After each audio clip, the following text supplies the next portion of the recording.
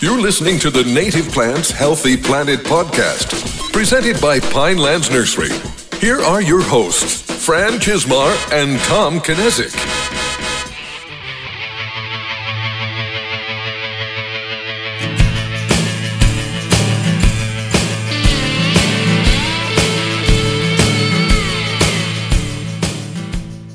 Welcome back to The Buzz, brought to you by the Native Plants Healthy Planet podcast, presented by Pinelands Nursery. I am Fran Chismar. And I'm Tom Knezick, and today we're buzzing it into episode 163, not 23, 63. Did I write 123? No, I just almost said 23. Is it really 163? I don't even know. I believe it is. It's been a while. You know, we recorded so many episodes back to back to back to back, and then we haven't recorded in probably 2 weeks. Yeah. So, and then I'm thinking about our next guest, which we don't have anything confirmed, and I'm going to actually text the potential guy right now and just see if he reached out to the co-guest. All right, awesome. We're trying to. Tom and I, we went from a crazy spring, now scrambling to just try to firm everything up before we both go on vacation in July. So I kind of feel like once we get back after vacation and get caught up, it will probably be more of a normal schedule again. But I would assume so. I'm probably jinxing it saying that. Yeah. Probably making it worse. Yeah, but we have an episode that's chock full of great native plant information, but we want to start with our follow-up on some past episodes. Again, we're out of practice, so this is a little weird. We are, because I feel like it's been so long ago since we've done this. Yeah. But I was curious. I know the last episode, 161, for the Take It or Leave It, we talked about Botany Victorian Adventure. Did we buy the game? I know you were saying there were only 6 left. No, we didn't buy the game. And so what happened is, like many times we do on this podcast, we hit stop record, took the headphones off, and everything we talked about completely vanished from our lives. We go running back to our desks to see what we missed, And then, so then I looked at the script that you had for us and that note, and I'm like, oh, I forgot all about that. Let me go buy it now. And then because you didn't, in the script, you just put a Victorian adventure. Oh, yeah. And I'm Googling a Victorian adventure, and I'm not finding anything for like a Victorian adventure game, Victorian adventure Kickstarter game, like all these different combos, plants, nothing. And then I opened up my laptop, which I haven't opened up in 2 weeks. And it's just sitting right here. It's Botany. Yeah, Botany, flower hunting in the Victorian era. And you can still pre-order it. So all right, awesome. It doesn't ship until 03 of 2024. That's fine. Expected. But I'm thinking for the sake of our setup, I know we had a chance to think about it and talk about it. One former guest, one listener. There will be 4 of us. Yes. And we can record it and play it. We'll do a video of it. Also, when the time comes, we've had a lot of interest from our listeners that have reached out saying, I'm interested and I will be available if you want to do it. So, and what was also interesting is all these folks that shared other like ecology-based games that they played. I had no idea. My board game knowledge kind of ends somewhere between Sorry and Monopoly. And there's although there are that's been something my wife and I have been doing, is getting like little, I don't know, like funny card/board games, like mostly card games to play, like Exploding Kittens. Or I haven't played that one, but I've heard of it. We have one that was called we haven't played it in a while. It was like Pizza Taco Cat something or other. Yeah, Cheese Pizza Taco Cat, something like that.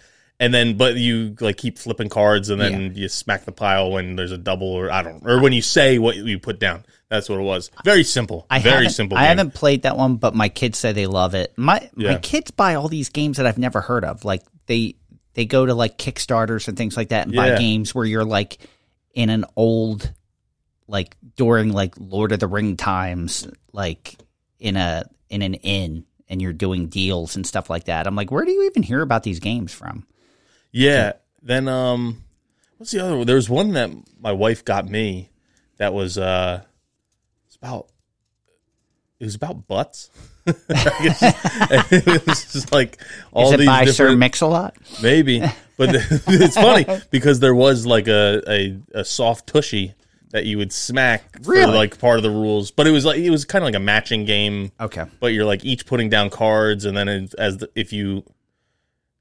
maybe when there was like more than 3 of a kind or matches, you smacked the butt that was on the table, and then whoever smacked it got all the cards. I don't remember all the rules. It's been a while, but seeing all these other games, it was really interesting. Yes, I agree. Especially that there's that many ecology games, and it reminded me that in that same game drawer we had, I'd bought a game when my son was born, so about 3 years ago, that I remember playing with my parents and brother as a kid called, like, I think it was Into the Forest or Into the Woods. I posted in the group. And, but that was like such a fun game because it was, again, like based around what our family interests were about going into the forest. And like it was kind of like war in a sense. Okay, yeah. Like you'd play a mouse card and then the other person played like a hawk card. Well, the hawk ate the mouse or the owl ate the mouse, whatever card it was. But the best card in the game, like the bear would eat berries, like basically things would eat other things. It was the whole food web. Yeah. And things would eat other things. And if you played a card, so like I said, if you played a mouse card and it was a hawk, like the hawk would eat the mouse. But say you played like a chipmunk, the chipmunk didn't eat the mouse and the mouse didn't eat the chipmunk. So then you kept playing. Then people get the stacks. But the best card in the game was a card called Death and Decay. That conquered all. You could have the big grizzly bear card in the game. You put that, Death and Decay took it. Except I think Death and Decay did beat everything except like fungus. It was like fungus and maybe like coyotes could beat Death and Decay. That's pretty. That sounds like a really cool game. Actually, it was again very simple, but like you learn a lot playing the game. I'm trying to look up some of the other games that were posted here. Are they numbered so you know what beats what? Like, are they like assigned like 1 through 10? So you know, like a 4 beats a 2, somewhat, or something like that. Not exactly. It was more like say you had again. I haven't opened this game in a long time. Say you had the bear or the black bear card. It would say the black bear eats berries, mice, and like gotcha, and something else. I don't remember. All right. There's no people, so there was no man eating bears, but it would be like 3 or 4 things, and then but then you have other like the mouse might only eat seeds, and then there's like a card. There's like birds on the ground and then birds in a tree. Were 2 different cards, and like birds on the ground would eat like seeds and insects, and birds in the tree would eat insects and something else. And all right, I see our money making idea. All right, okay. There's a missed opportunity when that game was created. I say we retool it, and instead of Death and Decay, the card that beats everything is Sasquatch. What do you think? We'll make it a Bigfoot adventure, and it trumps all. It's like Sasquatch. Yeah. Oh, look, I found some of the games. There's one Wingspan. That was, I'm assuming about birds.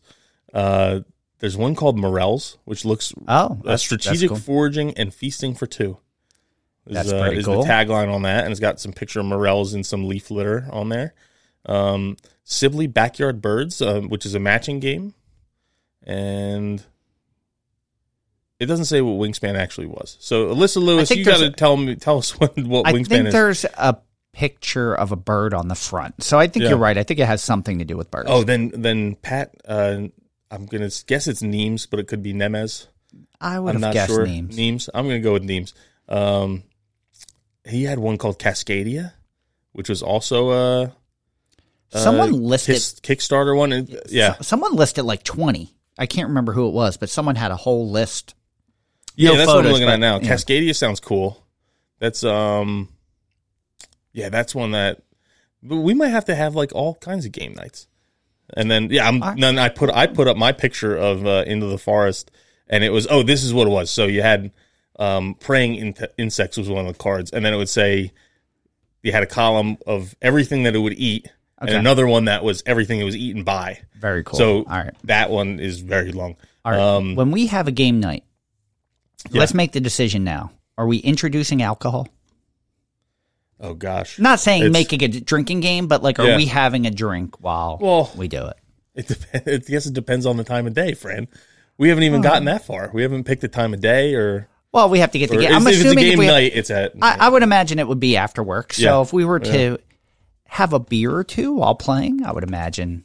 As long as no one takes it out of control and has rides covered, I think that would be safe. Yeah. And fun. I don't know. I think it's a good idea. Do you want to do do you want to do one prior to this to see as a test?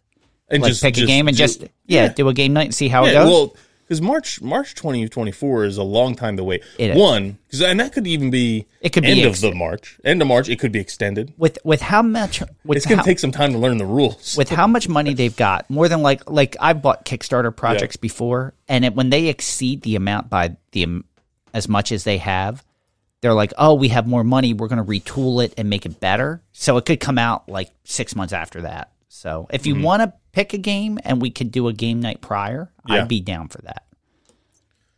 Yeah, I think we might have to. All right. And we'll record that one. And see how it goes. See if it's publishable. Yes. Yeah. And because that's the other thing with this Victorian Adventure game would be, it's going to take a while to learn the rules. Yeah. And I don't think there's anything worse than like the first couple minutes of a game, a brand new game, when no one knows the rules. No one can figure it out. Especially except if it's a quick game. Me. I read, like, I'm one of those people who reads all the rules and then tells people, no, that's not the rules. You're doing it wrong. And then which gives me an advantage early on. And then other people figure out how to play the game and I no longer have an advantage. And it hurts my feelings. I don't want to play the game anymore. So. Well, if it's a quick game, we could do a test run so everyone knows how to play, and then we can record the real game. Yes. We could always do that. Unless it's a game that's like an hour long. Obviously, you're not going to do 2 runs of that. So, although we talk for 2 hours. That's true. Who knows? That's true. Oh, Cascadia, you can buy on Amazon now. All right. Maybe we'll get that one too. All right, cool. Yeah, so that's that piece of follow-up. But the more important piece of follow-up we have. This is important. Is we have a winner. Well, that's not true. No, we don't. No. We don't have a winner. We have a winner for who was chosen as the representative for the Facebook group. We have a winner that way. Yes. They picked their entry. But we don't know. You know. I don't know. Yeah, I know. Yeah. And but we have and then you and I each have to vote as well. Our song contest. Yes. Is what we're talking about right now. We're talking about the song contest. Native Plant Anthem song contest. The winner, which will get $100 worth of swag from the Native Plants Healthy Planet store. And also, it will be the outro music for every episode of Native Plants Healthy Planet moving forward. So pretty big prize. Can you remind everyone who's listening, who were our contestants? We asked for submissions a long time ago. So we forgot. Do you want real names or just the names they submitted? Just the names they submitted. Okay. We forgot who actually, what the time frame was on what we asked for. So then we set a new deadline and said, this is the actual deadline. And we got 2 submissions. And we got 2 submissions literally like the day before it ended. Yeah. And they're both great. Realistically, we probably should have played them again right now. I can. Okay. I have them with me. Nah, you know what? Let's not. All right. We have a lot of stuff to do. We do. And that's you're adding another 5 minutes. But we had Swamp Pink and the Bladderworts, right? And Big Blue Stem featuring Baptisia Deline. Yes. Yeah. So, how do you want to do it? Do you want to... I'm going to say, Fran, we should give our votes first. Okay. And then let the people be the deciding vote. All right. Sounds good. You want to go or you want me to go? I'll go. All right. And say, I thought they were both wonderful. Yeah. From an actual, like, listenability standpoint, I probably like Swamp Pink and the Bladderworts a little bit better. Okay. But for the one that made me laugh more, it was definitely Big Blue Stem and Baptisia Deline. Is that your pick? That's my pick. That's my winner. So, behind the scenes, when we played them over the air on episode 161, Tom and I had to mute our microphones because we were laughing through Big Blue Stem and featuring Baptisia Deline because we were just enjoying it and we were laughing. Yeah. I will say... Just the whole like Bob Dylan riff. Yeah. Made me crack up. It made me crack up too. Yeah. But for me, given the type of music I like and what I would listen to, although both fantastic entries, I enjoy both. I am going to go with Swamp Pink and the Bladderworts. So we're 1-1. So the listeners their vote will break the tie. Mm-hmm. So I just checked. I let it go down to the last minute. We bumped a couple times. I have an editing suggestion. You should make a note of the timestamp right now. Right now? Okay. Or even a couple minutes ago. We don't have to listen to the songs right now and waste our time when we have all these other things to do. Yeah. But you can edit them in. Oh, I can edit them in. Using the science or the technology at hand. We can edit the songs in. So you guys just heard those songs. I'm going to actually edit them on right now. Yeah. So, ready? Take a listen to both entries.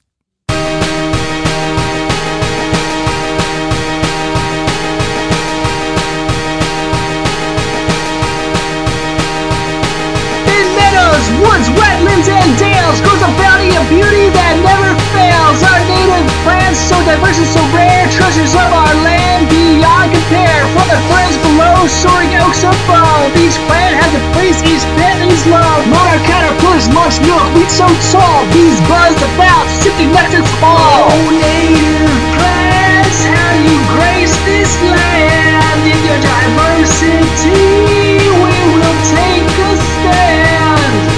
To preserve for generations to come, their beauty and potency second to none. To protect and preserve the earth, to restore the native plant movement you just can't ignore.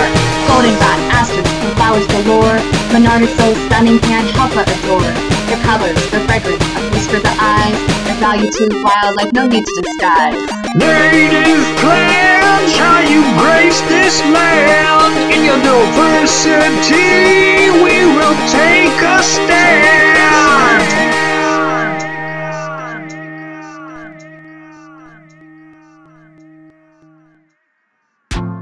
Yo, this goes out to all the native plants out there. Nothing introduced. In fields and in meadows, on hills and in dales, grows a bounty of beauty that never fails. Oh, native plants, you're so diverse and so rare. You're the treasures of our land, you're beyond compare.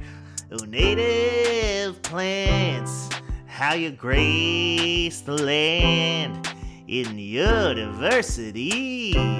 That's how we take a stand to protect and to preserve for generations to come. Your beauty and importance, they're second to none. From towering trees to ground level shrubs, yo, each plant has its place and each plant has its love. And the monarchs, they flutter by on milkweed so tall, while bees buzz about, sipping nectar from all. What? Oh, native plants, how you grace the land in your diversity. That's how we take a stand to protect and to preserve for generations to come. Oh, your beauty and importance, they're second to none. We got goldenrod, asters, and coneflowers galore. They're wildflowers so stunning we can't help but adore. Yo, their colors, their fragrance, they're a feast for the eyes. And their value to wildlife, no need to disguise. Oh, native plants, how you grace the land in your diversity. That's how we take a stand to protect and to preserve for generations to come. Your beauty and importance, they're second to none. As we walk through the woods and along the streams, yo, we're grateful for the native plants that are a dream. They provide us with food, shelter, and more, and their benefits to our planet we can't ignore. Oh, native plants, how you grace the land in your diversity. That's how we take a stand to protect and to preserve for generations to come. Your beauty and importance are second to none. So let's celebrate native plants far and wide. Their importance to our world, yo, we can't deny. Let's work together to protect and preserve the gifts of nature we so dearly deserve. Yo, native plants, peace out. Keep growing. That's how we going. Out. All right. So, wow, what can you say? What great songs.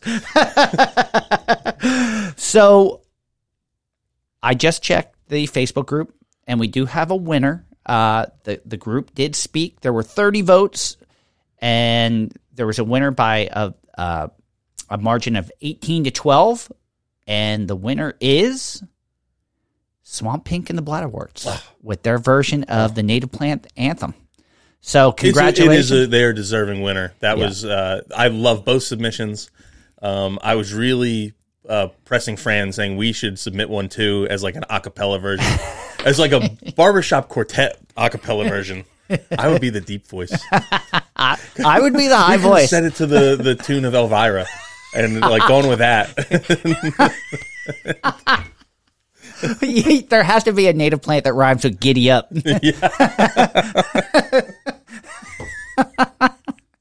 So maybe we'll maybe after the game night, after we've had a couple drinks, we'll break it follow out. through and record that. Yeah. So congratulations to Swamp Pink and the Bladderworts. You will hear them as outro music on this episode and from this episode forward. Congratulations. This episode forward until something else strikes us and we say, we had a good run. Yeah, we had a good run. We'll change it. Yeah. We've been known to change theme music, although I don't think we've changed it for over a year for any of the episodes. So we're going to reach out to the winner after this airs and let them know how they can claim their $100 worth of swag. And Fran, you know both submissions too, right? I do.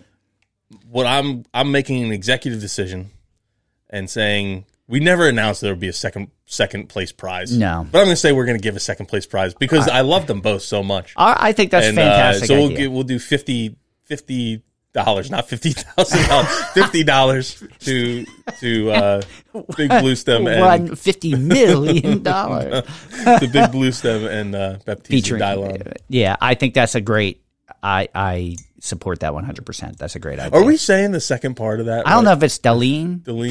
I figure like it's supposed Bob to be Dylan, like Bob Dylan. So I would imagine it's Daleen. That's why I went that way. But I don't know. It's got to be. Everything else is a plant name. Yeah. So is there a Daleen plant? Maybe there really is a Baptisia Daleen. How bad is it that we don't know the answer to that? I bet you. Look up Baptisia Daleen. Well, I'm just looking up the plant and just doing Daleen. How do they spell Daleen? Dalean. Dalean. Yeah. Daleen.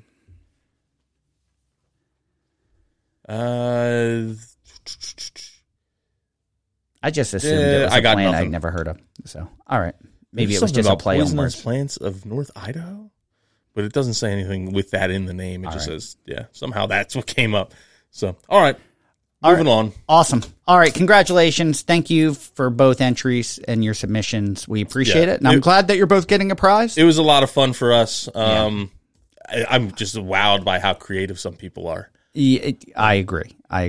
And there were other people that said they were going to put something together and they never did. So maybe another contest like this down the road like we'll hit up our old friend ChatGPT to come up with lyrics for another song. Or one of our suggestions was to let people come up with their own song. I like that. And maybe that's what we do. You can write about Tom and Fran. That would definitely get you votes. Oh, gosh. Yeah. All right. What do you think? I'm just looking where we're at. You want to do a little bit of That's Hot? Yeah. All right. That's hot. I am curious about yours. Would you like to go first? Yeah, you're curious because I have so much in there. Well, I'm curious at the plant you chose, too. Yeah. So my plant this week is a plant called Swamp Dock. And if you haven't heard of Swamp Dock, that's probably for good reason because it's not something I think many people will be familiar with. I don't recommend you plant it in your yard. It tends to grow. It's like an emergent plant. It grows in just right at the edge of the water. We have it in our irrigation ponds here. And just this past 2 years, it's gotten like really aggressive. It just kind of popped up out of nowhere, and then it's spread slowly. So and now all of a sudden, It's all over the place. It's like in all the corners. Yes, yeah. Which is interesting. And I found a little bit about it from Illinois Wildflowers website. They had a little write-up. A lot of the websites don't have a write-up on this plant. Like I went on Go Botany. Nothing really. No words. It was just like, hey, it's here. It's native to this range. And that's you can find it like this. And that was it. Same thing with wildflower.org, which is Lady Bird Johnson Wildflower Center. No real write-up describing it. Just this is where you can find it. It's kind of a nondescript plant. It's not like it's... Yeah. It's not going to wow showy. You. You're not going to walk by and go, what is that? Yeah. But the little write-up about it was from Illinois Wildflowers, and I'll read some of it. It's a perennial plant that's 3 to 5 feet tall and unbranched or sparingly so. The central stem is light green or reddish-green, hairless, and terate. The alternate leaves are up to 12 inches long and 2.5 inches across, becoming smaller as they ascend to the stem. The lowest leaves have petioles about as long as the blade, while middle of the upper leaves have short petioles. At the base of each petiole, there's a papery sheath that wraps around the stem. And I want to see the seeds is what I really... Oh, the blooming period occurs during the summer and lasts about 2 weeks. Pollination is by the agency of the wind. Each flower is replaced by a 3-valved fruit up to 1/16 of an inch long while it is fully mature. Each valve is modified. Inner sepal is deltoid ovate, flat and smooth along the margins. Each valve encloses a lanceolate tubercle that is located along the upper half of its central vein. And each one then contains an achene or a grain, and there's 3 achenes per fruit. And that's why I want to bring this up, because I'm lying in bed last night and perusing Instagram, and I see something that looks like Swamp Dock. I'm like, really? This is interesting. And it actually said something about like making dock flower. And so there's a lot of different docks. One of them is like a non-native invasive yardweed that I've grown all over my yard, and I never put it together that these were related. They look almost identical, except one is growing in the water and is later found out a native plant. Yeah. Well, I knew it was a native plant, but that one's a native plant. The other one's growing all over my yard and my garden and is a non-native plant. But I found it. The person who posted it was Alan Burgo, who's the forager chef. Yeah. And it was all about making dock flour, where he's taking the seed heads, because they are plentiful, putting them in like a blender or a spice grinder, grinding them up, and then you kind of like, I guess, mix them with some water, spread them flat on like a lined baking sheet, and bake them so they're like almost like cracker. And you can have, or he was like, in the thing, he's like, you can grind them in or mix it into bread if you want. You have to be careful. They was talking about like sifting it or mixing it with a little water because it'll cut the gluten strands.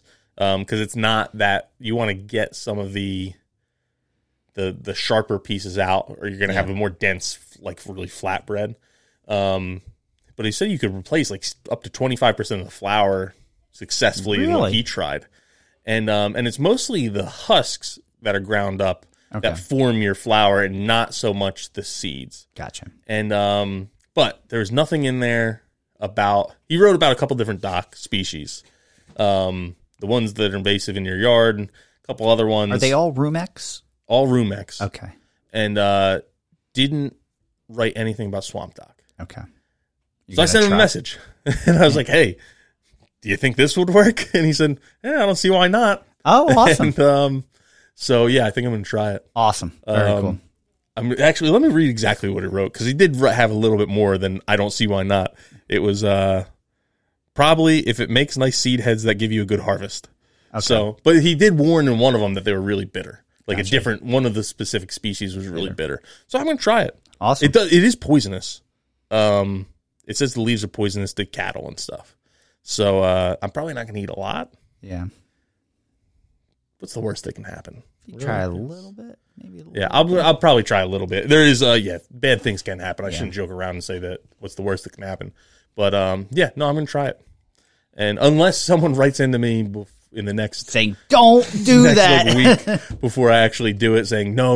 You know what? I wonder if you should, as a past guest, I wonder if you should reach out to Sam Thayer. I have to reach out to him anyway about some stuff. So Maybe just say, hey, I was going to try this. Yeah. I was thinking this. What do you think? And Sam Thayer and this guy, Alan Burgo, are friends. Yeah. So, actually live in Wisconsin. Yeah. So, that'd be I would very assume cool. they have similar advice, but we'll see. I don't know if Swamp Dock is native out there. I don't know. I think it's only really native in the Northeast. Swamp Dock. What do I look up? Bone app. Yeah, there we go.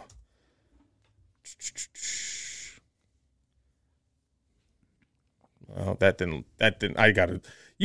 Fran, why don't you tell me about your plant? Well, I see where Rumex is native. I didn't get very detailed on my plant because it's a plant that we've chosen for That's Hot before. I think in the fall last year, but I chose it for a different reason. We have monthly a managers meeting here at the nursery, and we have it outside of our office. And I was sitting at a picnic table, and there were flowers all over the picnic table. And I'm looking at them, and I'm like, for some reason, it was just drawing a blank. Like, what are these flowers, and where are they from? And I'm looking up at the trees, and I didn't notice any flowers. And then I looked a little harder, and the flowers were kind of from the front were kind of hidden by the leaves. They're not directly under the leaves, but they're kind of like on the bottom of the stems. And that tree would be common persimmon, Diospyros virginiana, or Diospyros. Not really sure. I think it's Diospyros.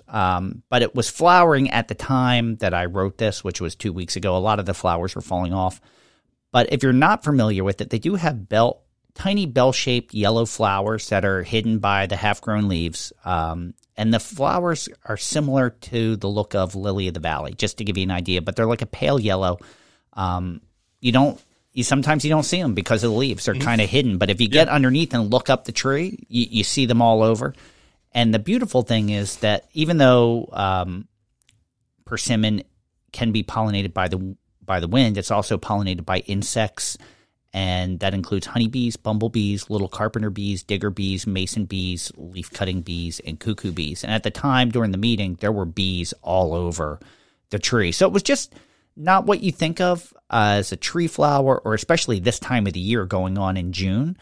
I just found it really interesting, and how many pollinators were flocking to it. And just, it's a tree that we always talk about because of the fruit, the native fruit. But for the flowers and the pollinator value, it's kind of hard to pass on it. So I just wanted to throw that out there. We've waxed poetically. We've done it on a native plant every day with Tom and Fran. We've done videos. So I just wanted to at least point out the flowers and bring attention. If you have any persimmon or know where they're at, now's a good time to look at the flowers before they may be almost gone at this point. But all right, did you find what you were looking for? I did, yeah. All right. So it is native to quite a bit of the Northeast and Midwest.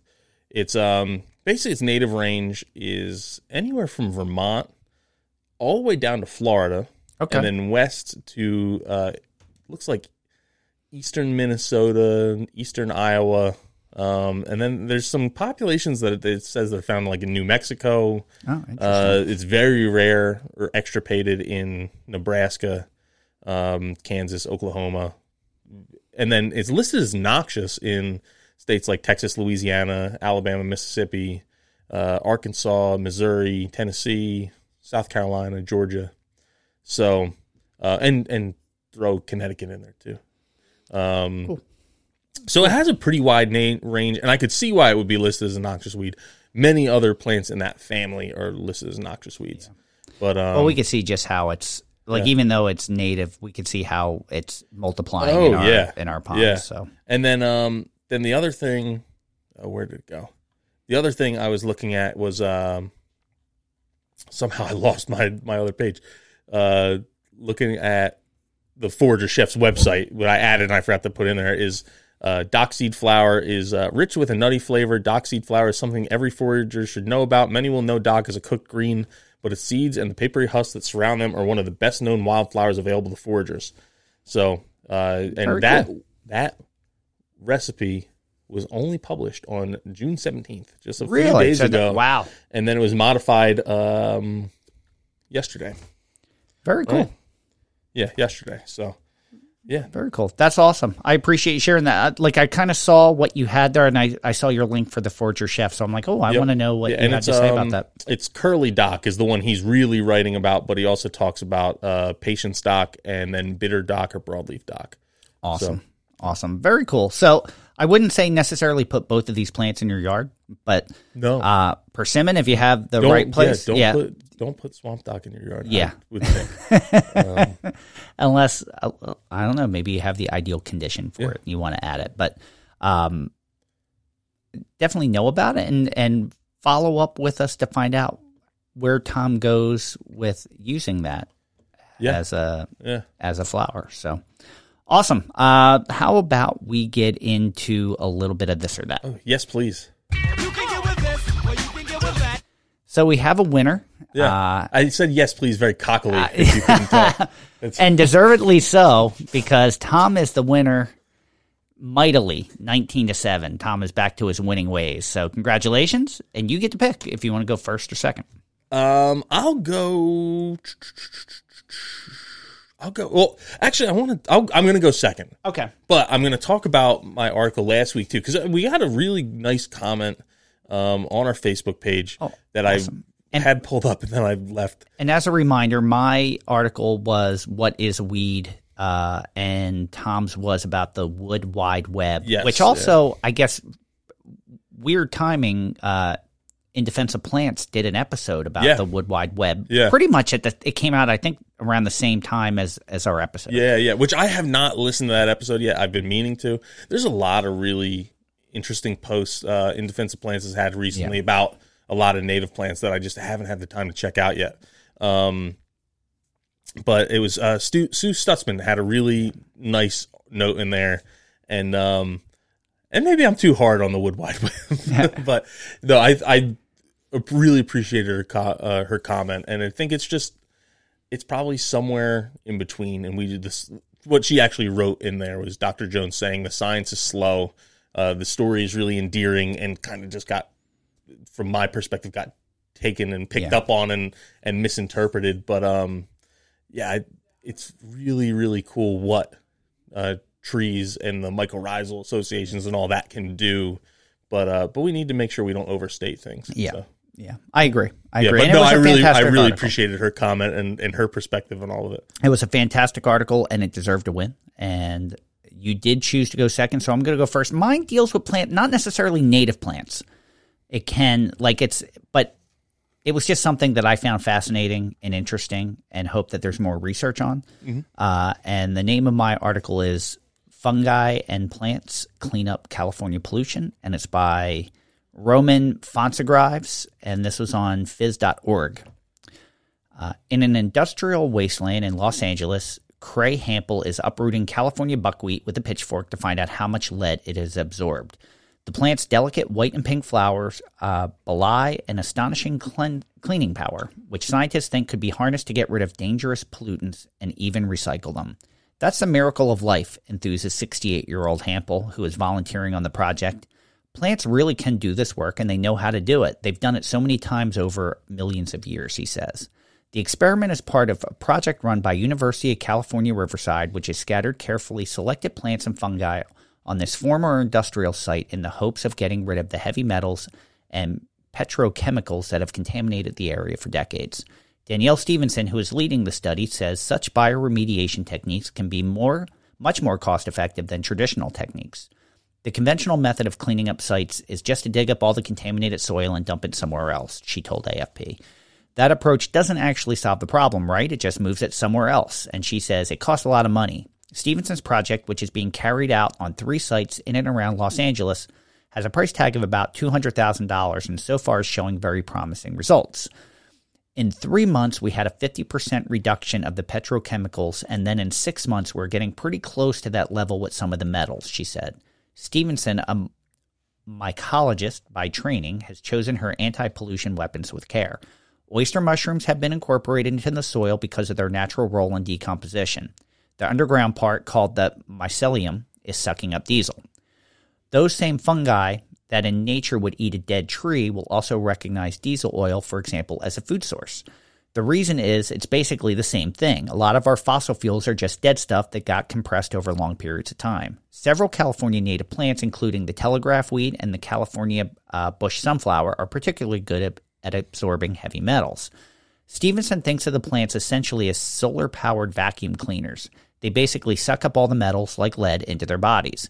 When we pull out the plants, we remove the lead from the soil. The lead and the other metals can then be recovered from those plants and even reused.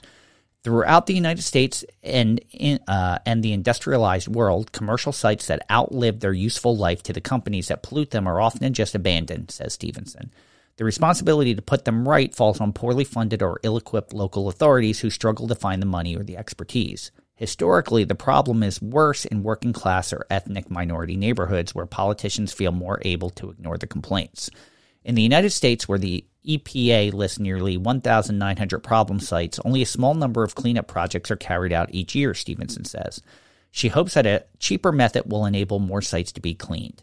Advocates say bioremediation uses are not limited to fixing former industrial sites. The process can also be used to help clean up the toxic ash left by some wildfires, an annual problem in the fire-prone California.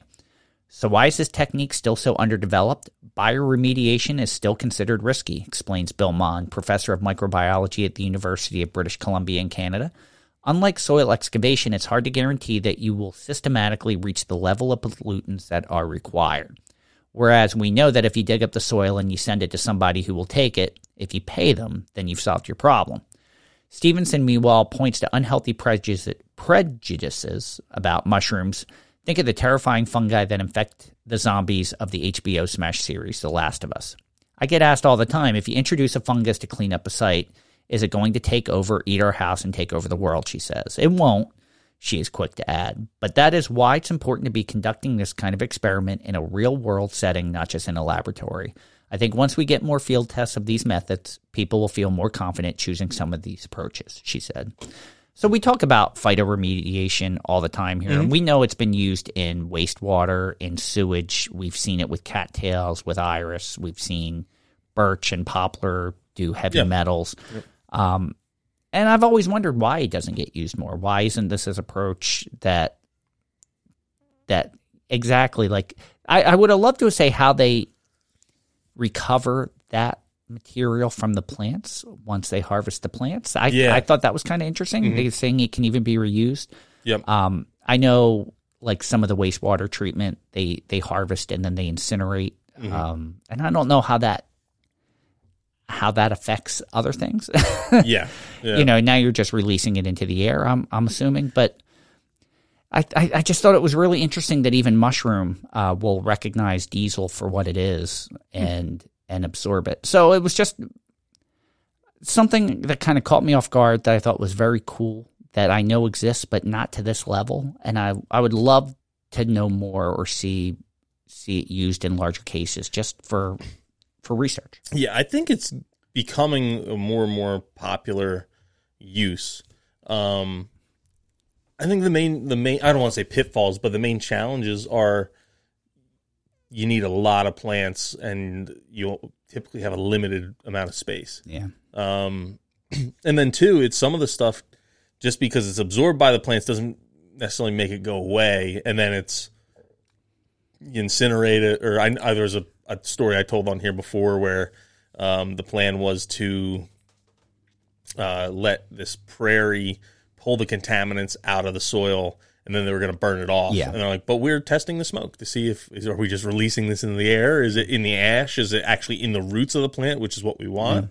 Or is it, because that was their big thing, is they couldn't let it go to trees because they were worried the chemical was going to go into the leaves, and then the trees would drop their leaves and the leaves would run in the river, and they didn't avoid the problem at all. I think those are like the two big thing, like challenges, is just now you have the plants, which you can still work because now I can take them and put them in a place where I can handle that contamination. Yeah. If it's in the tops, I can harvest them, and then we can kind of consolidate that. And then the plants are still cleaning. But the other thing I was thinking about too, some of these contaminated sites are so bad that a lot of things won't grow, or they get overrun with invasives. Yep. And this is a way where you're actually providing maybe pollinator habitat or some other things which you might not normally get from this kind of site, but it's performing an ecosystem function, which I applaud. So I just, I know they're still testing it. I love the thinking outside the box as far as the testing goes, and I would love to see more in time. Yeah, exactly. So, no, good article, Fran. And what do you have? So mine is titled, it's funny because I actually find mine on the same website, but I end up using it from a different website that it was published like 5 days earlier. So I usually give the ones that were published first. I think phys.org really just culminate, it just lists a bunch of a bunch of them are like that. And it's mine I found on phys.org, and then I ended up using the article that was on Science Daily, which does a similar thing, I think. And it was titled, Saving Moss May Be Just as Important as Saving the Bees. And I'll read a little bit, then I'll give some of my thoughts. So nighttime pollinators such as moths may visit just as many plants as bees and should also be the focus of conservation and protection efforts, a new study from the University of Sheffield suggests. The study found that moths under pressure from urbanization may also be less resilient than bees due to their more complex life cycles and more specific plant requirements. It also revealed that despite this threat, moths play a crucial role in supporting urban plant communities, accounting for a third of all pollination, flowering plants, crops, and trees. The researchers suggest that when planning or redeveloping urban areas, supporting the introduction of plant species that are beneficial for moths as well as bees will become increasingly important for the health of urban ecosystems. Dr. Emil Ellis, lead author from the University of Sheffield's Grantham Institute for Sustainable Futures, and now the Research Center for Ecological Change at the University of Helsinki, said, our study found that in more urbanized areas, the diversity of pollen being carried by moths and bees decreases, meaning the urban pollinators may have less flower resources available to them. As moths and bees both rely on plants for survival, plant populations also rely on insects for pollination. Protecting urban green spaces and ensuring they are developed in such a way that moves beyond bee-only conservation but also supports a diverse array of wildlife will ensure both bees and moth populations remain resilient and our towns and cities remain healthier, greener places. In the study, Dr. Ellis and her co-authors showed that bees and moths are visiting significantly different plant communities. Along with the usual pale and fragrant flower species moths are known to frequent, the study showed that moths were found to be carrying more pollen than previously thought, and visiting more types of tree and fruit crops than previously identified. In urbanized areas, there can sometimes be an overabundance of non-native plant species or just an overall reduction in the diversity of plant species. This may result in lower insect interactions for less attractive plant species, having negative effects on both plant and insect populations.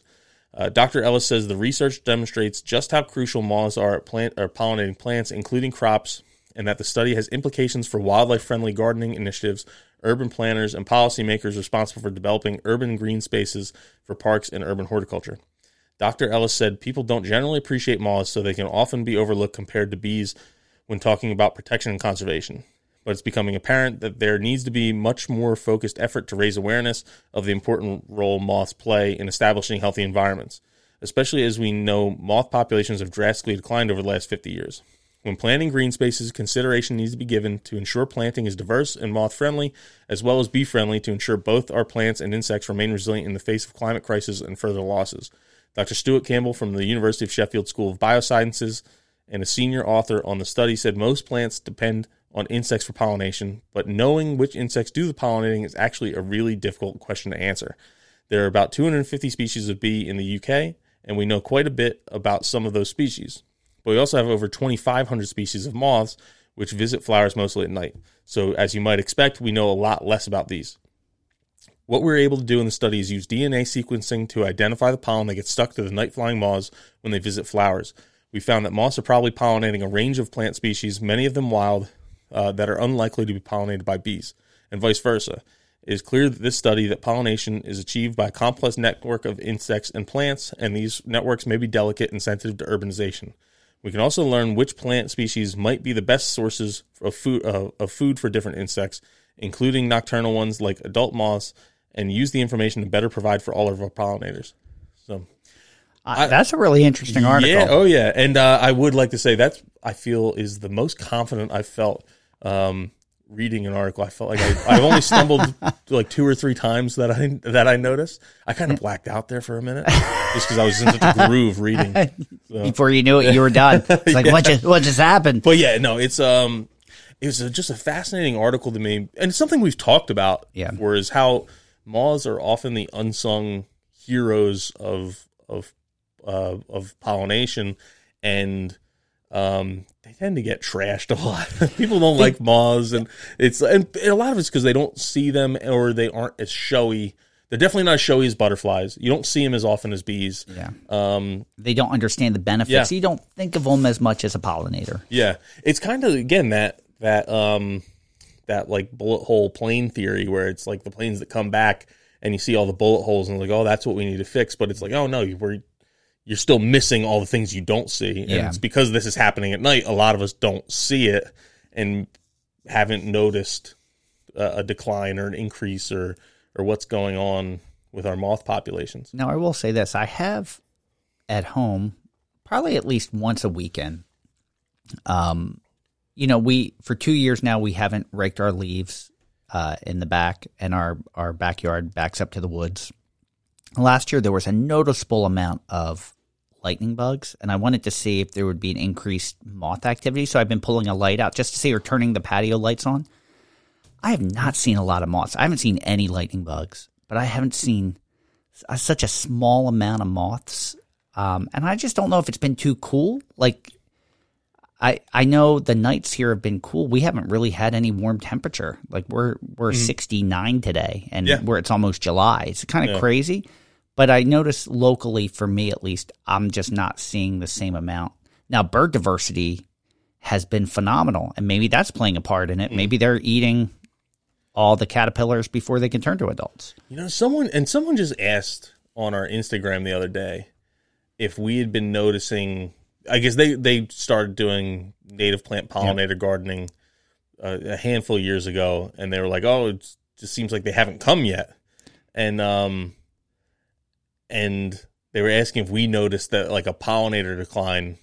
And when I saw that, I'm like, no, not at all. I feel like I'm seeing tons of pollinators, but it's probably similar to. I use way too many analogies, and I'm trying to stop, but I can't. I love them too much. But it's similar to like when you think about ocean waters warming. Yeah. It's not just a blanket. Oh, the whole ocean went up 1 degree Celsius or whatever. It's you go to the port of Baltimore and it went up like 3 degrees Celsius, and then you have other places where it barely even has moved at all. And it's just the average ends up being 1 degree or whatever. It's probably similar. You have these places where it's a lot more urban and you have way more impacts on the environment. That's where you're going to see your declines at a exponentially more rapid rate than where we are in a farming area that we basically took a soybean field, 30-acre soybean field, turned it into native plants, and like literally the next day, it's just swarmed with all these, and we're like, where the heck did all these come from? So they were there. Now they just have a way to have like really healthy, hopefully sustainable populations where we are. But you go to some of these other areas, it's probably a lot less. Like we have been using the Merlin Bird ID app. Like in one day, like basically in the matter of 20 minutes in our backyard, identified 20 different bird species. And some that I'd never seen before in our area, like great crested flycatcher, eastern wood pewee. There was the rose-breasted grosbeak, yellow-bellied chat. Like birds I'd never seen in the area. So the diversity is phenomenal. Yeah.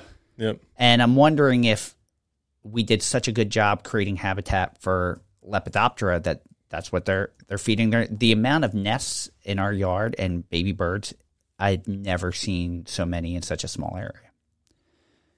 So it's very interesting. Yeah, it's like nuthatches, woodpeckers, like everything. Like but it could only be if the habitat was that great, that all these birds came in, the bird population wouldn't quickly dissipate, if it ran out. If it was really that bad, yeah, like they physically can't eat themselves out of house and home without hurting themselves, or we wouldn't have any birds left, I guess. I don't know. It's interesting. I just love hearing that maybe moths are more important than we all recognize or thought. Yeah. So, and I'm just thinking as you're talking about birds, I'm like, oh, we sponsored that New Jersey Audubon World Series of birding team, and I never heard how they did. I need follow up on that. I need to know if we're winners. Yeah, if we're I want to sponsor a winner. Yeah. So. That's awesome. That's awesome. But that's a fantastic article. I think again, 2 great articles. Check them both out. We'll have them both posted by Monday on the Facebook group, and you can read both articles. No paywalls. And then you'll get a chance to vote because, and of course, the choice is yours. We have listener shout-outs. Listener, shout out. I'm going to go first time only because mine is really short and sweet. And I know we actually had some 5-star reviews this week, so you have some stuff to talk about. I just want to give a shout-out and a thank you to Roots Redefined, who mentioned us in her Facebook reel about native plants that she's using and how resilient they've been on her property in southern Florida and how hard it is to sometimes find native plants that can survive that weather. And she highlighted a few that have been doing very well for her. And then she gave a shout out to the podcast afterwards saying that, thanking us for the information we give and kind of steering other people towards the podcast. So we really appreciate it. We appreciate the good work that you're doing, spreading that message. Yeah, and I have 3 5-star reviews to shout out. That's wonderful. I love that. The first one was from BHammy85, who I thought I had given a review, but if they didn't, they updated it. So maybe they updated it. Maybe it's new. I don't really know. But but they are in the Virginia Master Naturalist, or a Virginia Master Naturalist told them about our podcast, and now they've listened to all our episodes and are lost to what to listen to when gardening, and loves recommending our podcast to other eco nerds, which is very, very flattering. And then we also had this one I really loved was from Tracy Shackelford, because she left the review after she learned that she's not alone in the intense disgust that arises as she walks or drives through traditionally landscaped neighborhoods. And that one is like, oh yeah, that's me. Yeah. I get so angry. And my brother gets even worse than I am.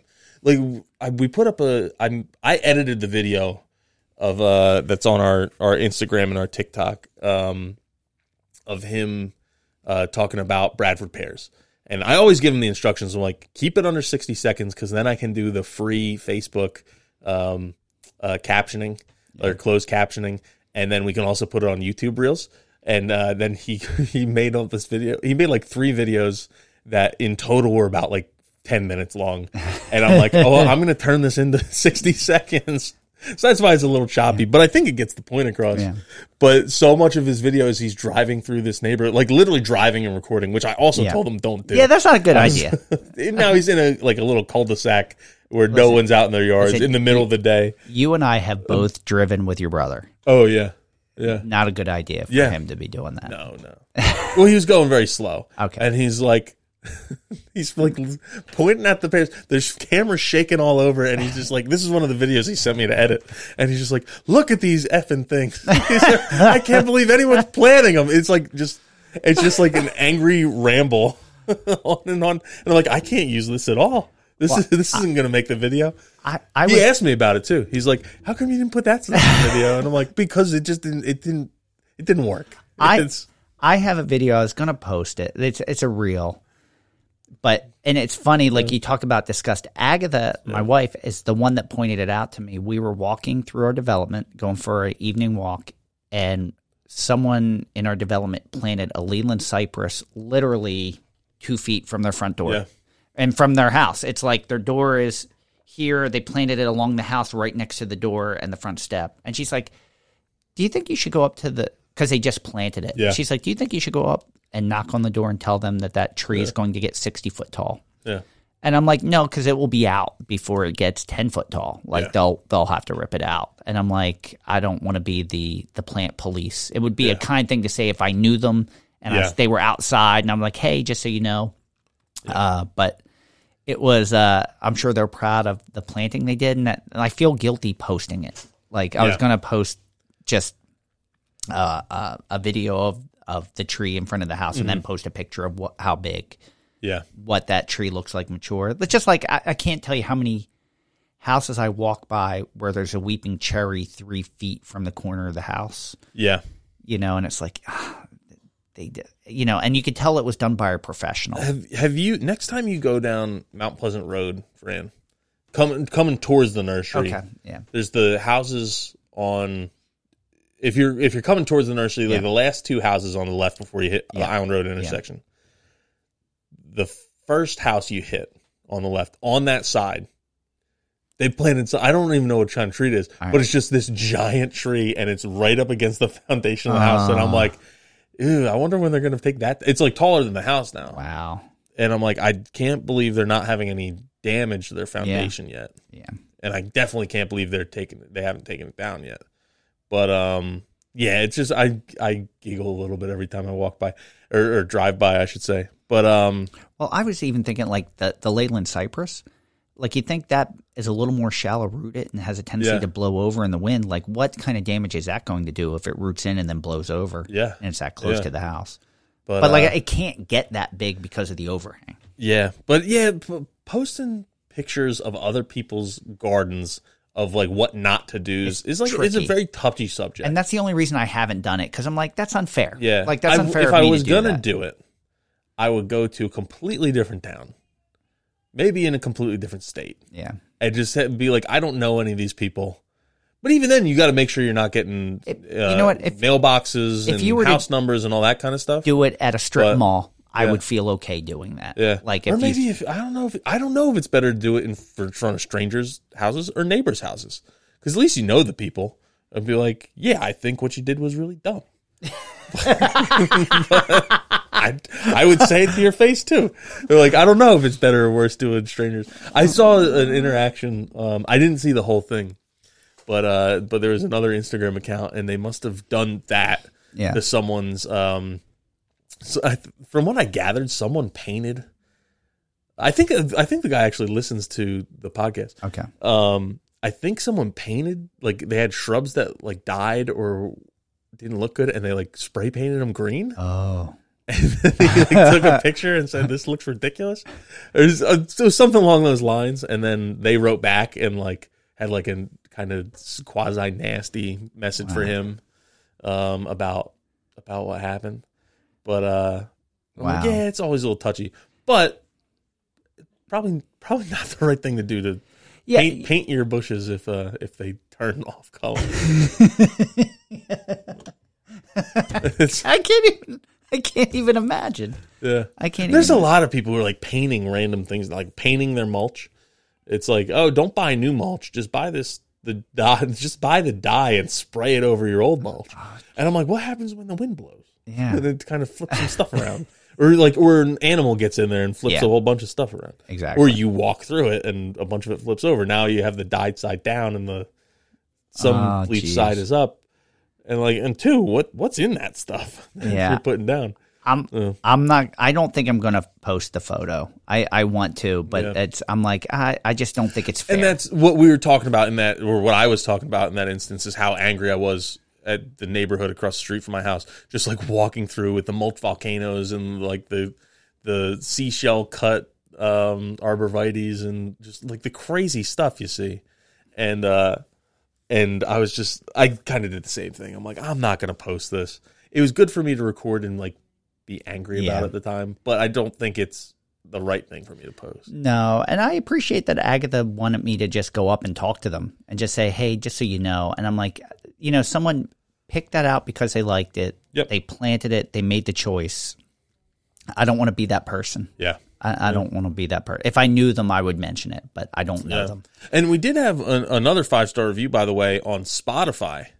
And awesome. But you can't leave a little write-up with that. But they wrote in to us to let us know that they wrote in, or that they left a 5-star review, and just wanted to give us some kudos. And they have their own native plant nursery that they're pretty new to. But and they said they liked the chatting, so hopefully you liked what we just are. We've been very chatty this episode. I will say this, and I just noticed this on Spotify. So you can give a review, or you can give a star, like 5 stars, but you can't comment.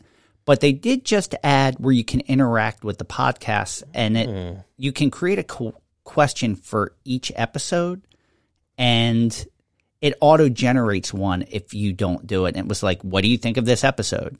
And I noticed, the only reason I noticed it was because someone replied. Mm-hmm. So if you want to be mentioned during this segment and you just respond to the question of the episode that says, how was this episode? We can mention you as far as, review. Because you're kind of speaking out and you're interacting with us in a different way. So if you do that, we would be happy to mention it on the podcast. Yeah. So. Yeah, no, that sounds good to me. Awesome. So I love that we had a lot to talk about for the reviews. Oh, yeah. I'm excited because I'm always curious when you do these, and you have a Grow Read a Book for us this week. Grow Read a Book. I like books. All right. What do you got? Yeah, so it was Memorial Day weekend. I was doing a whole bunch of yard work, getting ready for my son's birthday party. And I just downloaded a whole bunch of audiobooks on the Libby app for me to listen to. And one of them was my last reviewed book, which was The Feather Thief, right? Yeah. And it was by Kirk Wallace Johnson. And when I got done that one, I was like, that was really good. I wonder if he's written anything else that's on the Libby app. And I found, and I alluded this last time, he wrote a book called The Fisherman and the Dragon, which also has an environmental spin. All right, awesome. And I hope that's just something this author does, because then I really enjoyed both books. This book was, again, a documentary in book form, or also known as a nonfiction book. But it was like a snippet of time back in like this, I think, 70s and early 80s, right around the conclusion of the Vietnam War. You had a lot of Vietnamese immigrants that were coming to the United States, and a bunch of them settled in Texas, specifically like the coastal Texas. And they slowly started getting into the fishing business. And they started out with like the lower level fisheries, like crabbing, and eventually it moved all the way up the chain to some bigger fisheries, and then shrimping, which I think was one of the biggest fishing industries down there. And the locals really didn't like it. And there was a series of hate crimes and fights. There was a murder that took place that's profiled in the book. And again, you're reading a book about it, but it seemed like you had a guy who was a local, and I'm doing air quotes here because in the book they're saying he really only moved there within like the last 10 years with his family, but he was, in this case, he was a white person, a white fisherman, and he was confronting these Vietnamese guys saying, oh, I'm not letting you come in my waters, and I'm not letting you buy other fishermen's boats around here. And then he was attacking some of these Vietnamese guys and then got shot in the scuffle. Wow. And died. And so then it was tried as a murder trial, and the 2 Vietnamese guys who were involved ended up being not guilty. It was one of those situations where they actually moved the trial to a different town that wasn't on the coast because they didn't think they could get a fair trial in their actual town or county, because people were just so there's so much hatred towards these Vietnamese fishermen because they were new, and it felt like they were infringing on the locals' rights as fishermen. Yeah. Some of that was because the fishery at that point in time was going way downhill. And there was really like 2 stories in this book. The only complaint I had is I wish they were woven together a little bit more. And it's a historical account, so it's hard to really do that, but it just seemed like it seemed like that never was resolved. Yeah. That there was never, and maybe it's because it wasn't. There was never the realization that our fisheries are in decline because of a different cause, not the racial tensions. Yeah. And it's not the Vietnamese coming in here and overfishing that's causing our fisheries decline. It's the pollution that's happening from all this heavy industry that was moving into that area upstream and then polluting, and they were finding like deformed fish and mutated fish and or fish kind of species, shellfish, that kind of stuff too. I know that one of the things was like a PVC plant that came in, and even though there was like basically some of what they were writing about, even though there were like safety checks and there was the Clean Water Act, there's a lot of bribing going on to get through a lot of this stuff so they could dump more pollutants into the river or some of their wastes into the river and get away with it. There's a lot of bribes going on to develop these plants there in the first place. Wow. And where they did tie the two stories together. So you had the Vietnamese immigrants who were experiencing hate crimes, and then the heavy industry that was kind of getting off scot-free. Is they kind of tied as the local fishermen needed to take out their anger somewhere, and it was a lot easier to take it out on these foreigners that they didn't know. Yeah.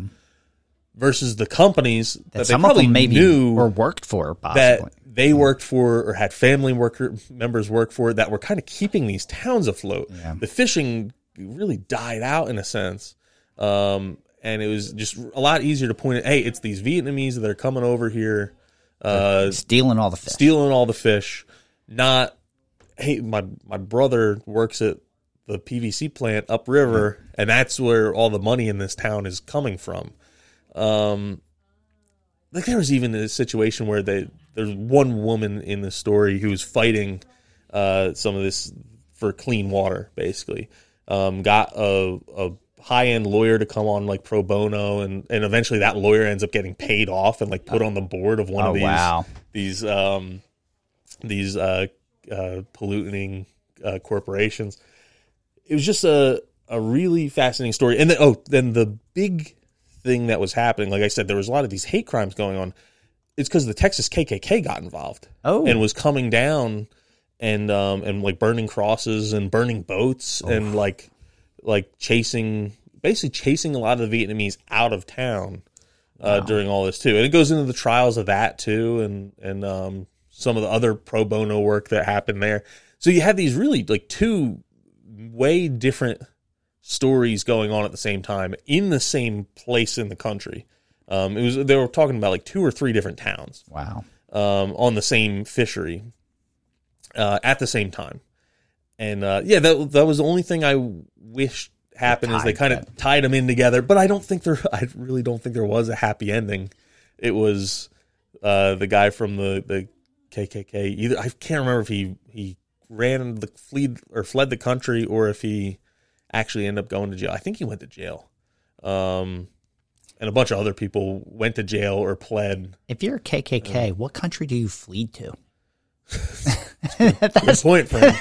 It's a really good point. You're going to flee the country, where are you going? I'm going there. You have limited options, I suppose. But yeah, it was. So there was like some really disturbing parts of the book. Yeah. Like there was an account of some of the local fishermen went and burned or lit one of the Vietnamese boats on fire. Wow. And then during like the first KKK rally that was in that town, they brought in a scrap boat and parked it near their rally and then lit it on fire and said, if someone in the Ku Klux Klan lights your boat on fire, it's going to be burned all the way to the water line, not like those hacks that burned up the other boat where it didn't go to the water line. Yeah. They were trying to insinuate that the Vietnamese burned their own boats to pin it and say, oh, look at these, the white people are doing to us. Yeah.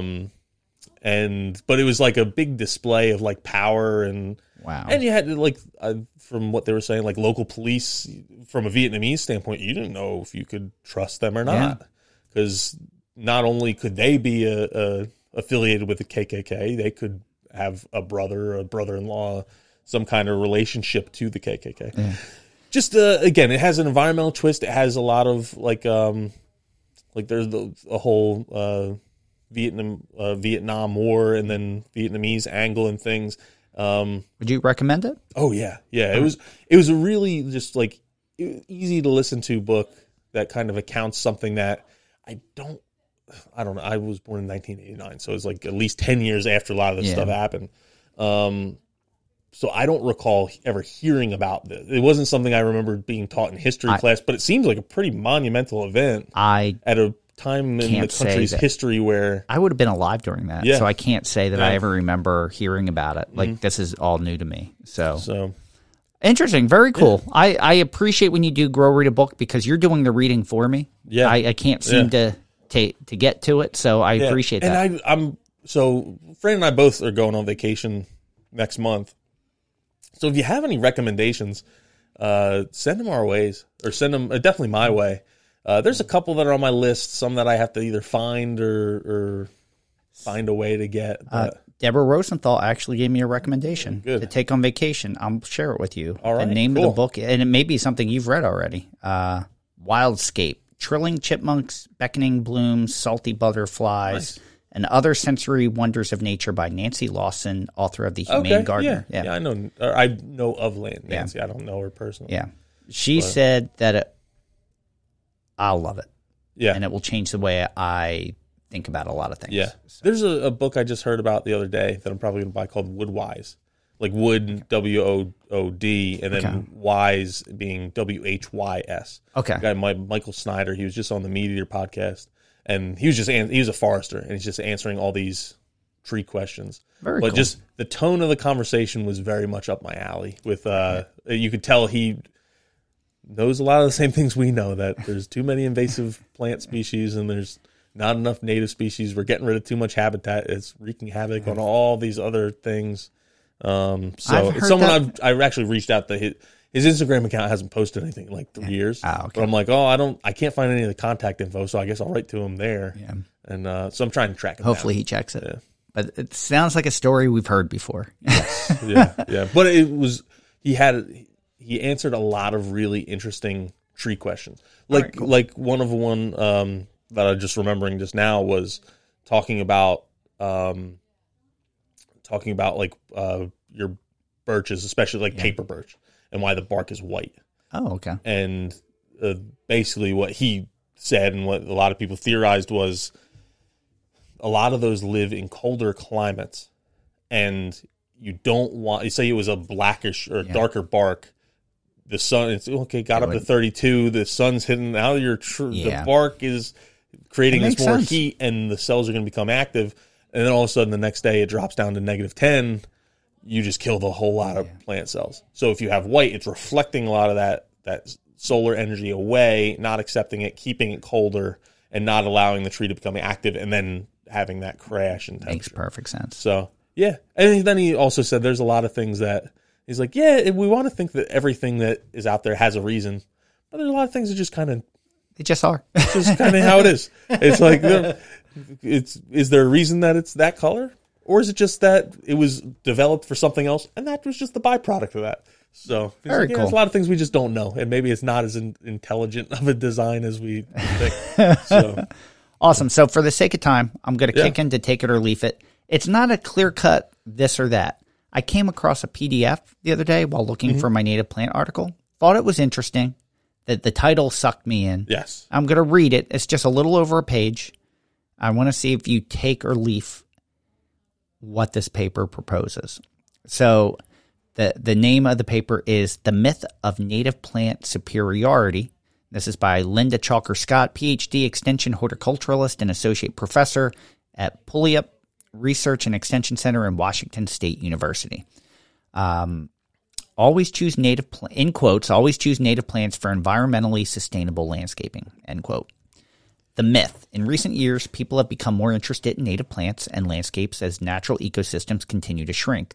This admirable dedication to our natural world heritage has manifested itself in native gardens springing up in every place imaginable. Yet at the same time, I see more of these native gardens suffering from disease, pests, and general decline. What's happening? Aren't native plants supposed to be resistant to local pathogens and parasites? The reality, there are some urban areas where many native plants just do not survive or do so only with substantial maintenance. Such areas can include parking strips, traffic circles, and parking lots. In short, areas with limited soil area and lots of environmental stress. Consider the realities of these landscapes. Discontinuous dissimilar layers of topsoils and subsoils with poor drainage and aeration, significant compaction and other physical disturbances as a result of animal, pedestrian, or vehicular traffic, alkaline pH due to leaching of lime from concrete, inadequate or improper fertilization application, lack of mulch or other soil protection, lack of adequate water in summer months, increased heat load from asphalt, reflectance, and air pollution. Many of the trees and shrubs native to our region evolved in thin, acidic soils with adequate moisture to maintain soil and plant water status. When these species are installed in urban landscapes with significantly different soil and water characteristics, they are challenged by a new set of environmental circumstances. As landscape plantings begin to suffer from multiple stresses, they become prone to invasion from opportunistic insects, bacteria, and fungi. Stress can weaken a plant's natural resistance to local pests. Witness the recent decline in our native Arbutus menziesii, mandrone populations. Another example of the failure of native trees to survive in urban sites come from Palm Desert, California. Many of the parking lots there were planted in native mesquite. Mesquite survives in its arid environment by developing both a deep taproot and extensive shallow root system.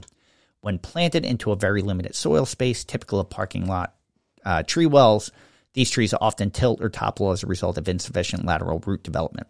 The city of Palm Desert has recently looked to non-native tree species, including ash, to replace mesquite in these settings. The bottom line, native temperate forest plants are excellent choices for unrestricted sites with acidic, well-drained soils. For sites with limited alkaline or poorly drained soils, choose species adapted to environments with similar soils. Consider especially those species that tolerate clay soils. For sites exposed to increased heat load, choose species adapted to hot, dry climates that can also tolerate cool, wet winters. Instead of installing large trees into limited sites, consider smaller trees or shrubs that can be arborized. Be sure to protect soils with mulch, especially where foot traffic causes compaction, and site consideration should always dictate plant selection. What do you think? So I think there's a lot of valid points. I do. I also think this argument comes up fairly often as an excuse to not think outside the box.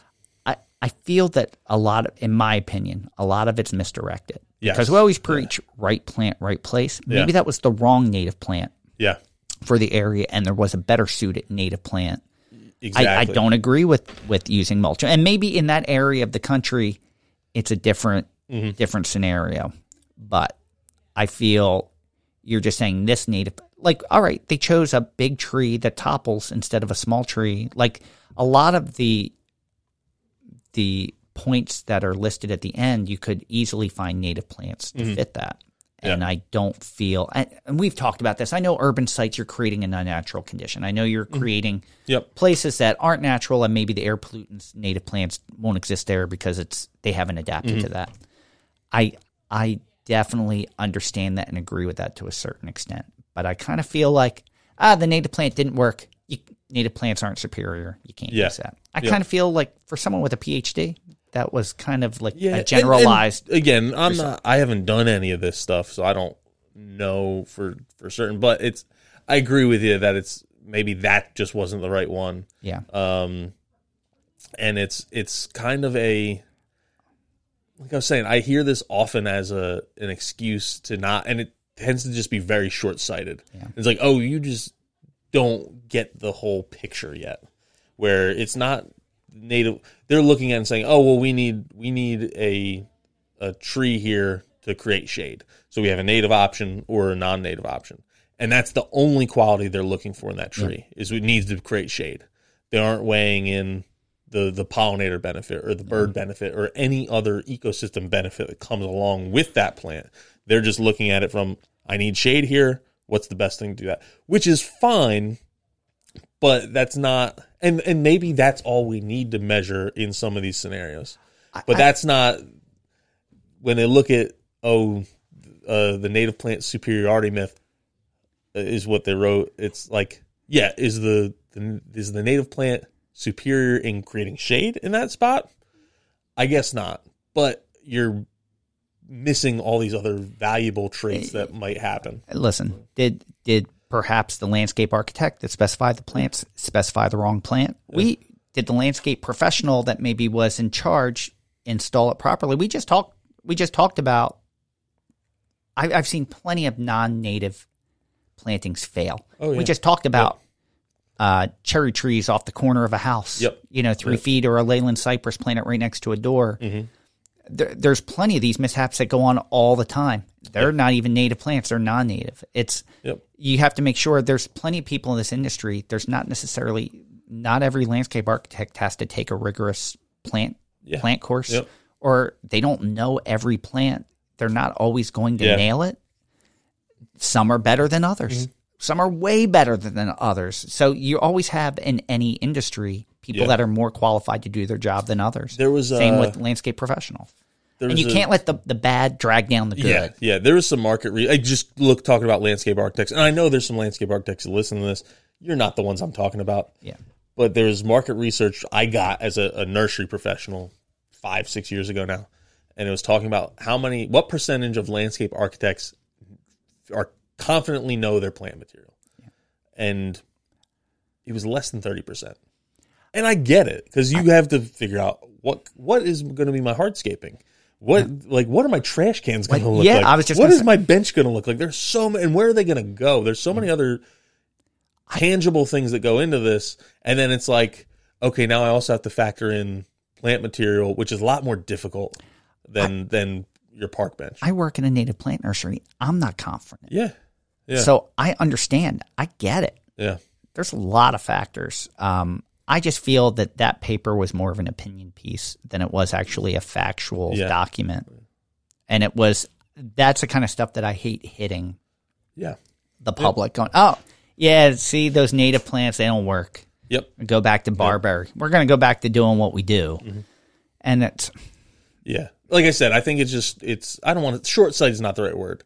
It's shallow-sighted. Is that a thing? Yeah, sure. It's just like, it's very shallow. It's looking at this issue at a face value and not looking at the depth of that comes with a native plant versus a non-native plant. Yeah. And I agree that you can, if you gave me 10 situations, there's going to be at least one where a non-native plant, when you factor in everything, is the right choice. Yeah, I agree. I guarantee that would be the case. At least one instance. Yeah. But you have a lot of people who would try and say, oh, yeah, it's 10 out of 10 or 9 out of 10. Mm-hmm. And I don't buy that. Yeah. I think it's people looking at it way too shallow. They aren't looking at the whole picture. And it's hard to do. I didn't look at the whole picture for a long time. Sometimes the right choice isn't the easiest path to take. Yep. And you have to do a little bit of work to it to get it done. Like I totally get that, but I don't know what the answer is on that. So I'm going to summarize and say I leave it. I'm not taking this article. Yeah. I'm not taking it for the value. I kind of say take it back, do a little bit more research, form that a little bit better. I don't know what all the answers are for some of this, but I know I don't agree 100%, even though there were some valid points. Yeah. So I agree with you, friend. I'm leaving it too. All right. Well, awesome. Yeah. So that's going to wrap us up for today. Thank you for joining us. We hope you enjoyed listening to The Buzz. Thank you, everyone, for listening to Native Plants, Healthy Planet, presented by Pinelands Nursery. Thank you to RJ Comer for our Buzz theme music. As always, it wouldn't be The Buzz without that. You can listen or stream RJ's music on iTunes, Spotify, wherever you consume your music. Make sure you check out his Americana playlist on Pandora. You'll appreciate them. Follow us on Twitter at Pineland Nursery, Facebook at Pinelands Nursery NJ, Instagram at Pinelands Nursery, also YouTube at Pinelands Nursery. Instagram also, actually, I apologize. Native Plants _ Healthy Planet is the podcast, but you can check out both. Yep. Don't forget about the question and comment line, 215-346-6189. You can ask a question or leave a comment. If we pick your question or comment, we will do our best to play it on a future episode of The Buzz. And let's not forget about the Native Plants Healthy Planet Facebook group. I think we're up to like 1,800 members, which is pretty awesome. And but it's not all of you. It's there's not more all out there. We know more people listen than join that Facebook group. But there's a lot of people on Facebook now. Yeah. Our new intern doesn't have Facebook. What? She's 19. And then she's like, I have Instagram, but I don't have Facebook. I'm like, yeah, I guess that's the thing now. My 23-year-old has a Facebook account, but hasn't used it in probably 5 years. Yeah. So he uses Instagram. Good for them. Yeah. But it's not like social media. He's devoid of social media. It's just different avenues. Yep. It's TikTok and Instagram. Mm-hmm. So, but I threw you off. Were you done? No, I was done. You were done. Okay. So you can buy Native Plants Healthy Planet merch at our website, www.nativeplantshealthyplanet.com. I've gotten really good at saying that. You have. It's remember how we used to get all mixed up? Yeah. Did I say 4 W's or 2? I don't know. And there's a link right at the top, takes you to the Teespring store. I have not got a chance to sit down and finalize some of these other designs that I have coming along, but when we'll get on that. We do have someone who came from the fashion industry who works here now. Yeah. So I could ask them, when do the seasons usually start? Like, how do I make sure our designs are up there for the next fashion season? Check out the fall line of Native Plants Healthy Planet. I love it. Autumnal colors. We could do a little runway walk. Yeah. Like have it be like a path in a park, like through the woods. Yeah. A little runway. Do you path. know your color palette? I'm a soft winter. I don't know my. I actually color don't palette. remember. I remember my wife told me at one point. Because I guess you can take a picture of your face, and there was an app that told you what your color palettes were. I tend to wear a lot of blues and blacks. Now that's because I'm colorblind, and that's what appeals to me. Yep, But and you don't know which one's which on a given day. I know black from blue, but you want to start throwing green and browns in there and some reds, then all bets are off. But then you can listen to our podcast wherever you're listening now. That's where you can. That's hear a good us. start. But you can also hear us on Podbean, Spotify, Stitcher, Apple Podcasts, really wherever you consume your podcasts. If you can, especially on Apple Podcasts, Spotify, leave a review. That goes such a long way. That's why I incentivize it so much. Leave a review, and I'll give you a shout out because that's just what really appeases the Apple overlords into promoting our podcast and driving us up charts. So then more people see us when we're higher on the chart, and then you get more listens, and then you get more reviews. It's a big self-fulfilling circle. I actually just went through in the show notes, realized that I wasn't really doing a good job with the show notes for most part. Like you can get the number to call the question and comment line. You can go to the merchandise store. I didn't have links to, like on the website itself, you could get links to all of our social media, but not in the show notes. Like they didn't have a link to the Facebook group. So I actually went through into all the episodes and put follow Native Plants Healthy Planet and added the Facebook group, added Instagram. Idea. That hadn't been there in 163 We've learned a lot episodes. over 3 years. 3 years and change now. I just realized, and it took our last episode where we had been doing this for 3 years? Over 3 years. Or are we on year 3? We have celebrated. In February, we celebrated our 3-year anniversary. Yeah. All right. So, but having other podcast guests on and going to their show notes for link information, I realized, we should probably be doing this. Yeah. Like we're making it very difficult for people to follow us. So I went through all the episodes and added it in. And have you seen that there's been a rise in people joining now? No. Okay. No, but hopefully moving forward as new episodes come out and they read the show. You know what? Do you read show notes? Ours? Yeah. Or no, just the podcast you listen to. Not really. Either do I. I read them when I selfishly is like, that's a cool guest. I'm going to invite them on our podcast, find out their information or the book title or that kind of stuff. So go to the show notes wherever you're listening, and we've included a lot more information where you can find everything you're looking for. We're not going to make you search for it. So anymore. Is that your secret? It's not my secret. Actually, I was going to share a story that I didn't share with you. I don't even think if I shared it in the office, but we're having a stamped concrete patio put in our backyard, and kind of purposefully, I don't know if I'd admit it, but it encompasses an area where there are 5 plants that are invasive in the yard that my wife is fond of because they flower, and we've seen hummingbirds on. It's 3 Rugosa Rose and 2 Rosa Sharon that I know are causing a problem because they pop up all over. Yeah. But there's definitely wildlife. They were providing shelter and nectar. So those 5 plants have to come out in sake of the stamped concrete patio. So I went out 2 weekends ago and started cutting them back. And Agatha came out to help me. And the first rows I cut down, which they were probably like 6 foot tall, I cut it down and she grabbed the branches and pulled it away. And when she came back, she's like, "What's this?" "Oh, no." I was like, "What?" "Well, there was a cardinal nest." Okay. And there were hatchlings in the nest. Yeah. And then the hatchlings were now on the ground. So it was 2 hatchlings. Yeah. The nest was in the middle of the rose bush. And we freaked out. We're like, oh no, what do you do? Because you have these hatchlings. Oh, yeah. One was, mouth up to the sky, feed me. They're both alive. Yep. And I was, you start knowing the myths, like, should I touch them? Like, am I supposed to touch them? I was wearing gloves, and Agatha went to the Cornell bird site and was like, all right, handling them is a myth. Yeah. The parents won't. The birds can't smell. Yeah, the birds won't. The parents won't reject them if they're touched. But you have to try not to mess with the nest too many times over time. Yeah. So the problem was the nest was in a rose bush. Yeah. And I couldn't get it out without damaging the bottom of the nest. So I got the nest out. It was compromised. And I'm like, what do we do? The birds are freaking out. Both parents of the birds are freaking out. So right next to it hanging was the potted strawberry plant that your dad had given us. So I put the plant on the ground, put the nest in it, picked up each bird, and put them in the nest. And then I hung it back up. Even though it was only 3 feet away, the parents couldn't find... They kept going to the place where the birds were, and they couldn't find the nest because the birds weren't really saying anything at that point, 3 feet away. So I put it back on the ground, let them console their young, and then we lifted it and put it in a juniper, just straight up. Yeah. It was kind of right there. Juniper's virginiana, so that way it could be protected. And the amazing thing was, as the parents fed them, like the male...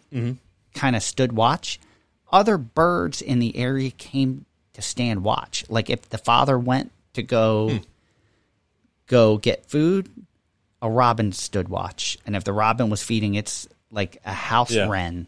Like all the other birds kind of like chipped in to kind of like protect the area, which was interesting because we've had red-tailed hawks picking off birds in the backyard. They all kind of chipped in as a community, which I thought was interesting. I actually saw the robin do that. We talked about the killdeer doing the broken wing. Yeah. The robin was doing the broken wing, like trying to get people like away from the nest, which I'd never seen a robin do that. Yeah. But a week later, the birds were gone. So I hope that's we could hear them chirping because it was right outside our bedroom window. Yeah. So we know that they were up. Friday night we could still hear the birds chirping, and Saturday no birds. So I'm hoping that means that was success. Yeah, it was a happy ending. And after that, we didn't touch it. We didn't go near it. Like, we didn't want to mess it and have the parents abandon it because they felt like the nest was compromised. But even though I thought I was doing something good, removing invasives, I didn't think to even look for a nest. I couldn't see it. Like, even had I looked, like, I would have had to have gone into the rose bush. They were pretty thick. But it's just interesting when you think of this is invasive, how bad it was. It was actually performing a function for native birds, and we kind of interrupted that. So I've learned my lesson at least that way, as far as maybe there's a time of the year to remove it, or think about what it's performing. We're putting other things in after the patio is. We've added so much, but once the patio's in, we're going to add around it, so it's not like it's going to be void. But that's a cool story. Yeah. So it was. I freaked out. Like, I was like, I can't be the bird killer. Like, I spend my Sundays taking photos of sitting in the backyard, taking photos of birds like every Sunday morning. So it really kind of like bothered me, but it all worked out, fortunately. Good. So I just thought I'd share that with everyone, just like as a little reminder that even though something may escape cultivation, it can still be a little bit, you just have to be mindful still. Oh, yeah, definitely. Definitely changed how I looked at it. But anyway, that's my secret. Awesome. I never have one, and I actually have one. I'm not even going to add any of my own thoughts to it. Awesome. I'm going to leave it at that and thank everyone again and say I'm Tom. And I am Fran. Thank you again, everyone. Coming up next week, we have a Meet the Guest, and if this one goes through, we're excited because this is one we've had in the works for a year, and we're hoping this one pans out this way because it's something that Tom and I find completely fascinating, and we're really excited to bring this to everyone. So hopefully that will work out. Until then, we will see you again next time. Keep it native.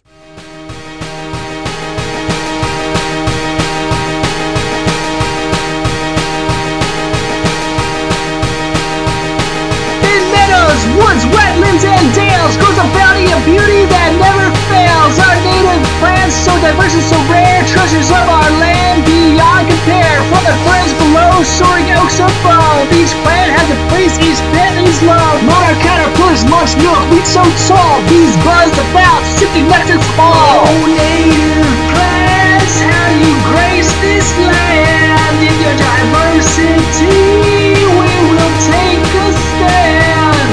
To protect and preserve our generations to come, their beauty and potency second to none. To protect and preserve the earth, to restore the native plant movement you just can't ignore. Goldenrod, asters, and flowers galore. Monarch is so stunning, can't help but adore. Their colors, their fragrance, a feast for the eyes. Their value to wildlife, no need to disguise. Native plants, how you grace this land. In your diversity, we will take a stand.